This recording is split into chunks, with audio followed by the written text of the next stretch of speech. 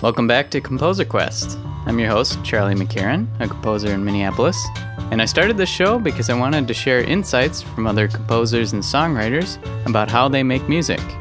You can hear all the episodes at composerquest.com. We're nearing the end of Season 1 of Composer Quest. We have just one more episode after this with composition professor Dmitry Tomasko, really brilliant theorist. Also, as I've been plugging a lot on this podcast recently, we have our first ever Composer Quest concert. We have several talented performers from past episodes: Paul Spring, Peter Fry, Matt Schuby and his wife Donna, and we also have the Twin Cities Trio performing your listener-submitted arrangements. So you're going to get to hear everything from Lady Gaga to the Super Mario Brothers theme, performed on bassoon, clarinet, and oboe. Also at the concert, I'll be announcing the second Composer Quest Quest, which will be a way for you listeners to apply what you've learned in this podcast in a composing challenge. So looking forward to announcing that. So the details for the concert. It's this Saturday, May 11th, 8 p.m. Central Standard Time. If you're in Minnesota, you can come in person to Yoga Soul Studio. And if you're not in Minnesota, you can tune in to composerquest.com, and I'll have a live stream of the event. Again, this Saturday, May 11th, 8 p.m. Central Standard Time. Now, I'm very excited to bring you today's episode with the electronic musician Torli. I have to say, Torli's the coolest guy I've come across randomly on the internet. He has over 800 videos on YouTube talking about creativity and music. And he describes himself as a time-traveling, universe-crossing, autistic, cyberpunk monk. Torli's a fascinating guy to talk to. I would have never guessed that Torli had Asperger's syndrome, but he does, and it does affect the way he makes his music. As he describes it, he gets very focused on certain things, and the end result is that he comes up with albums with 50 tracks on them. Torli's an excellent producer, and it also surprised me to hear that he has a hearing disability.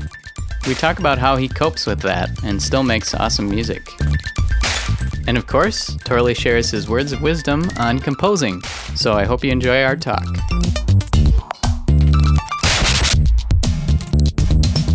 Charlie, hello. Friendly greetings. Well, it's a pleasure having you on Composer Quest here. Well, thank you graciously for having me on board. Yeah. Well, how did you get your start doing music stuff? So I was indoctrinated. This is when I was too young to know any better or know any worse, actually. My mother and father, at age 3, they enrolled me in the piano lessons. And so I believe it was the Suzuki method up there when I was living in Canada. And then I deviated because I frankly got bored with a lot of that. Around the age of 8 or so is when I started to branch out into my own composition, although I don't think I would really realize the impact of that until I was in my mid-teens. And so I would do a lot of things that were sort of heretical in nature because I wanted to go beyond traditional notation. And I found a lot of comfort in electronic music because I used to prod and ask questions. Like, for example, on a piano, you have 12 tones. Well, how do I get between those? And you can't do that on a regular piano. And some of my mentors at the time wondered why I would ask such a thing. But I was very, very curious. And so synthesizers, thanks to the wonders of pitch bending, do allow for that in a way that there's flexibility, of course, in string instruments. But I wanted the best of all worlds. I wanted to be a one-man orchestra.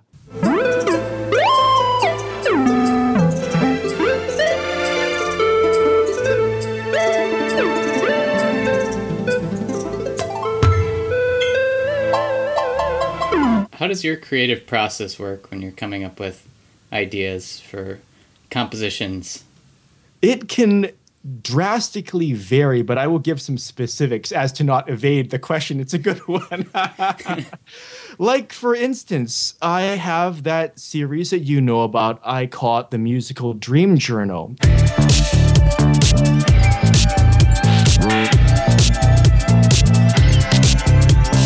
Some days I'll be noodling and I'll hear a sound. I'll think, it's a good sound. I can express it well. don't know where to use it. But then some nights later, I will have a dream. I will have a dream that compels me to come back and play a melody. So that's the part I was missing. I was, banging around block chords, but now I have a melody to go with that. Okay, so good, a melody. What else? And I think, okay, I start to jam and put a beat on that I didn't necessarily dream about. It's in the waking world. I think with so many people that say that they were inspired by a dream, the thing is that it wasn't all made in a dream. They try to remember what they can. It's like that itch you can't quite scratch. So it's just that way for me too. I can't quite get to that track, but the soul of it is pure. The core ideas are true. I don't think I have, at times, I lack words to describe the sorts of emotions I feel I want to get across in art. And I feel in some ways in music, I'm much more fluent. Just like with a written dream journal, someone springs out of bed before they forget their dream, they want to capture it in paper. And I find I can play music much faster than I can write, and my handwriting is atrocious.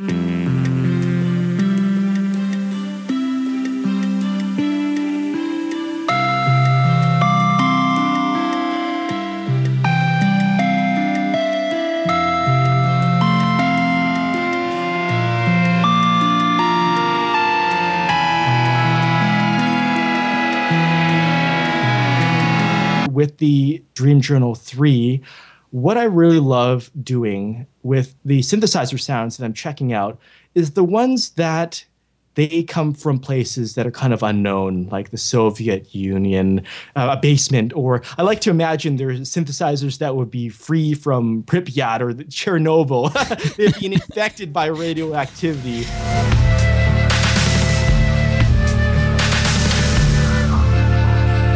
When I do not feel inspired to play, I will look at other sorts of art. For example, recently, I really enjoy reading or looking at photographs of modernist cuisine, also known as molecular gastronomy to some. And I like looking at these cookbooks that just have these wonderful, it's so full, you can almost taste it coming off the page like that. And for me, that's a revelation because I enjoy texture in its many forms. I've done graphic arts, texturing in the computer world. I really like translating that to music. So I always look for parallels and bridges in those sorts of intersections. I was watching one of your videos and I was really surprised to hear you say that you hear things differently than most people. Hyperacusis? Could you maybe talk about that? Okay, it really sucks to have a hearing disability and be a musician. And one thing I would implore a lot of people is to protect their hearing, and without that coming across as a nag, because when you've lost it, you regret it, and I sure do. I was exposed to too much loud sound when I was young through going to raves and not having proper protection. And so hyperacusis, what it is it's a collapsed tolerance to sound.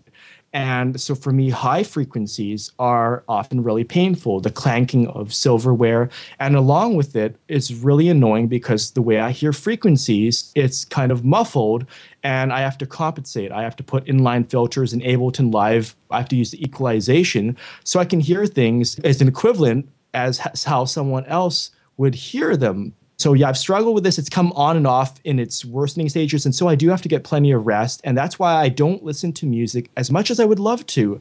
Because sometimes when it's too loud, then I'll get an after effect. Like I'll get crackling noises. It sounds like gravel in my ears and it's horrible.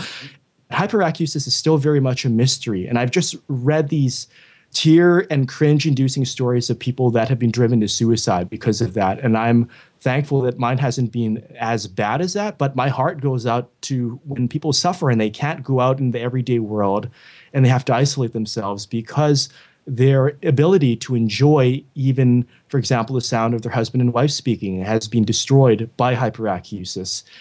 And if anyone else is listening to this who thinks they might have this, I encourage you to get a hearing exam as soon as possible. Check with an audiologist. If you're making music, there are tools that I use that really help called spectrum analyzer and matchers that can take the equalization curve of another song that you knew at one time it sounded good or it sounded right to you, and it can transfer and map that onto yours. So you kind of get a better idea. It's like color matching about what other people might be hearing. I found that to be a really important part of my composing process. Well, it's interesting thinking about how a lot of producers are older and they're making music for teenagers who probably hear it quite differently than the older ears would. I don't know. Exactly.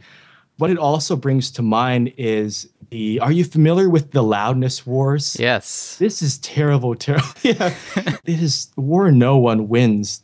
If you lose your dynamic range and music is loud all the time, it is like a painting that lacks any state of difference or variance between colors. Even if you're only going to use 2 shades, you'll never get to really experience the valleys and the mountains and the grandeur that can have. It's interesting to see the 80s revival sort of thing with a lot of the synth pop and chill wave. And it's accurate on some fronts how they seek out the original gear or very well sampled versions, but they often miss out on the fact that in the 80s, recordings weren't squashed like that. You had a lot more depth and drive. 80s recordings or 70s recordings even, people say it's open or warm. Well, that's a huge part of it because things weren't dynamically clipping all the time. Mm-hmm. So with mine, I do have to make more compromises than I care for sometimes, but there are times where in one piece, I do like to have sort of softer parts, not to stun or startle someone, but just because that's what works. It's ambient, and then it can build up to a roaring crescendo.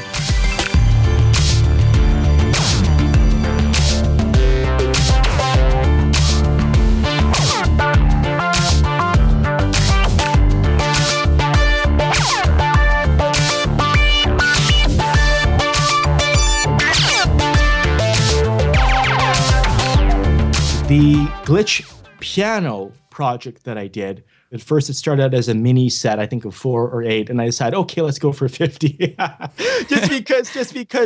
just because we can, but because I really have a lot of those ideas I want to explore. The themata of glitch piano, as the name suggests, was really that classical background of mine combined with the techie electronics. It's interesting to take really great piano sounds that they have a lot of character to them. For example, they're played in a church. You can almost feel the presence of the congregation there or something like that. They have that age, that beauty, that character. And then chopping those samples up in various sorts of ways or pushing those, like that piano in that church might never have been used to play a Chinese pentatonic scale. But I did that in one of my pieces in that called Hakka Scholar, which is based on some of my Asian roots, as it were. And I thought to myself, okay, this is something that I can really get behind because it's sort of that fusion of the classical Chinese and Western forms of music.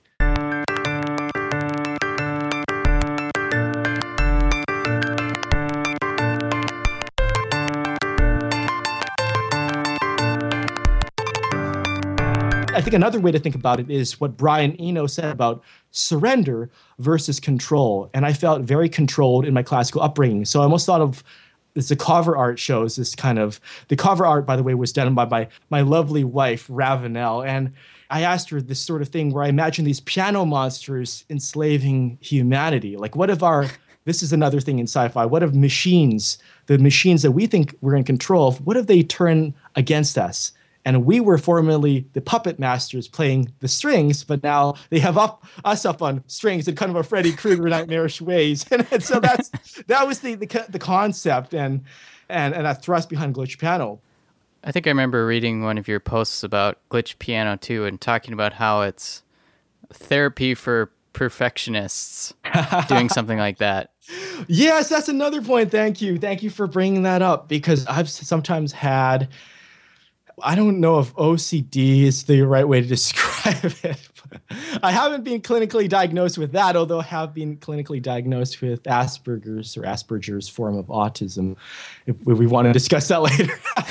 But yeah, sometimes I would find that glitch for me is, again, that surrender of losing a part that you meant to keep under lock and key and being all right with that. Another beautiful example is when monks come together and they create like in the Eastern spheres, Tibetan even, I think the mandala, and all this colored full sand. And by the end, it has something so beautiful. But then they blow it away.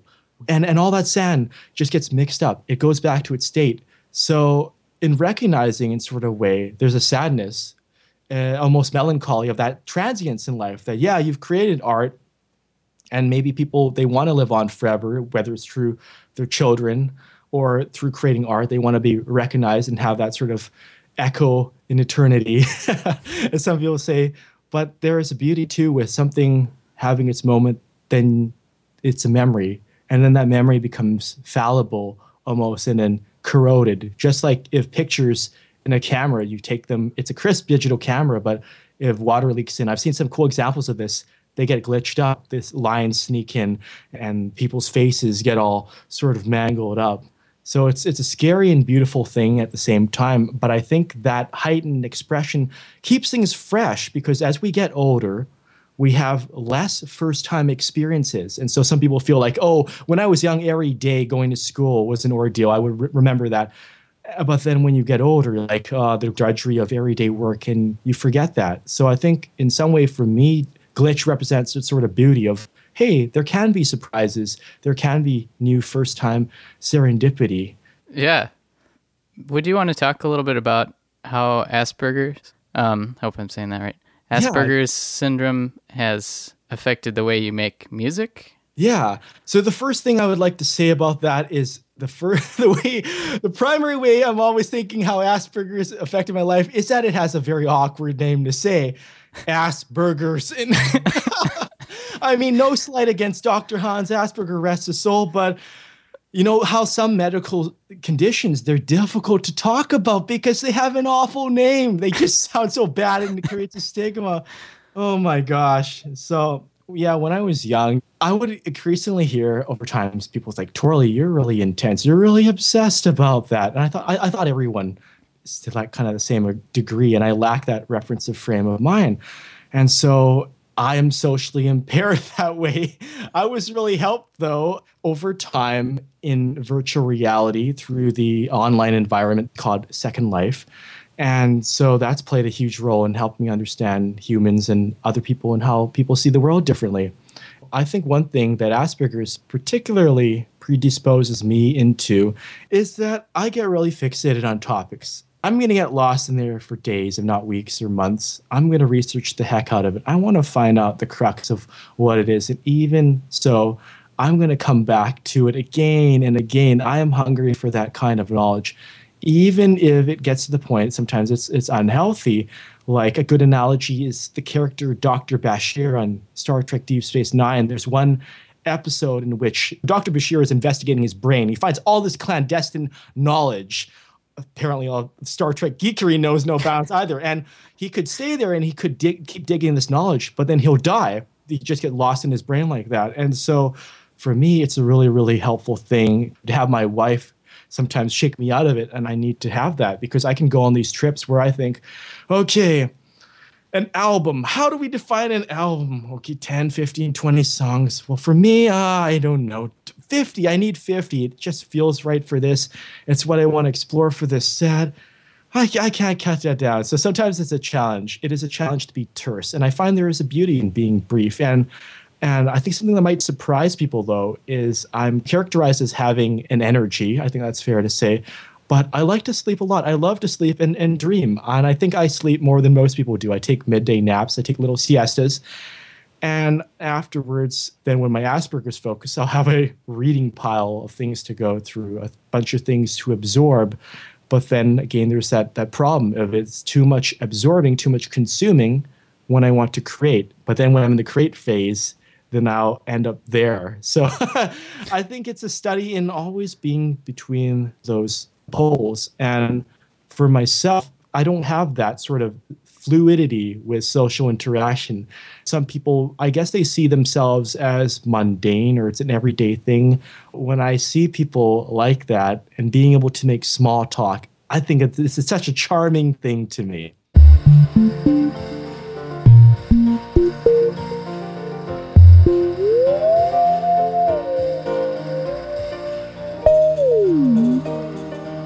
I'm sure a lot of people are wondering, is music a full-time thing for you, or how do you go about making a living? Yeah.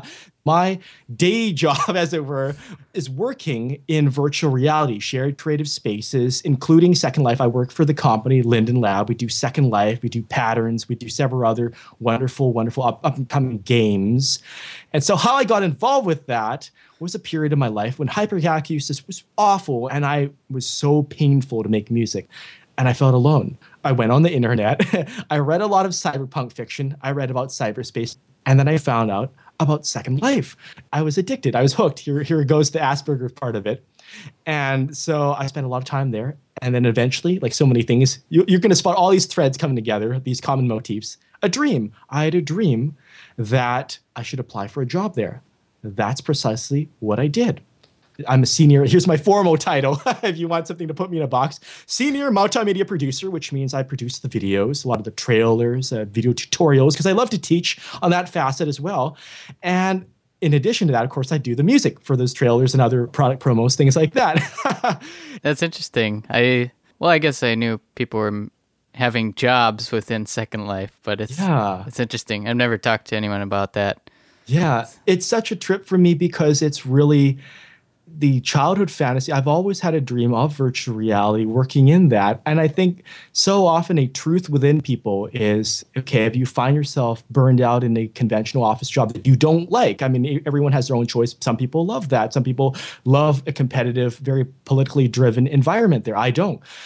But if those people ask themselves, what was I really happy doing as a child before the rest of the world and authority figures kind of clouded my view? What did I like to do coloring outside the lines? That is often the answer. And so when I think back in the early 90s and me, how I got into experiments with virtual reality, not just as entertainment, but for instance, using avatars to simulate body language. There's a thread that relates strongly to me having Asperger's, or being able to perform concerts through the internet. And that's something, of course, that appeals to my music side.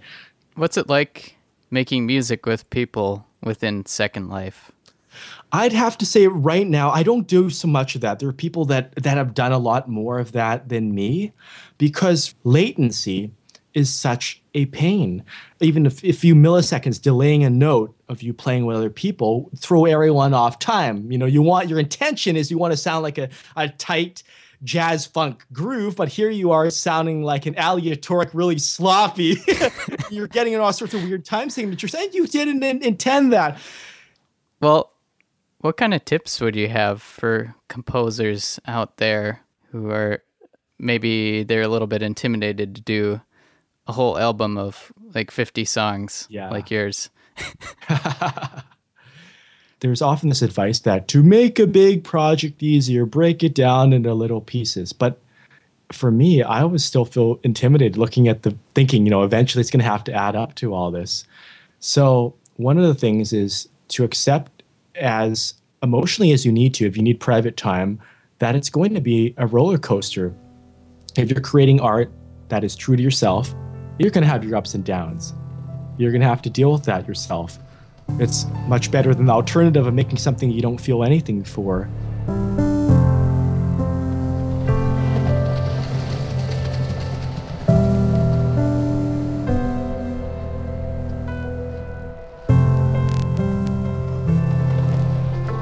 There is a crowd of people that preach, this is oversimplistic, I don't like this at all, this is very unhealthy. They say, gear doesn't matter.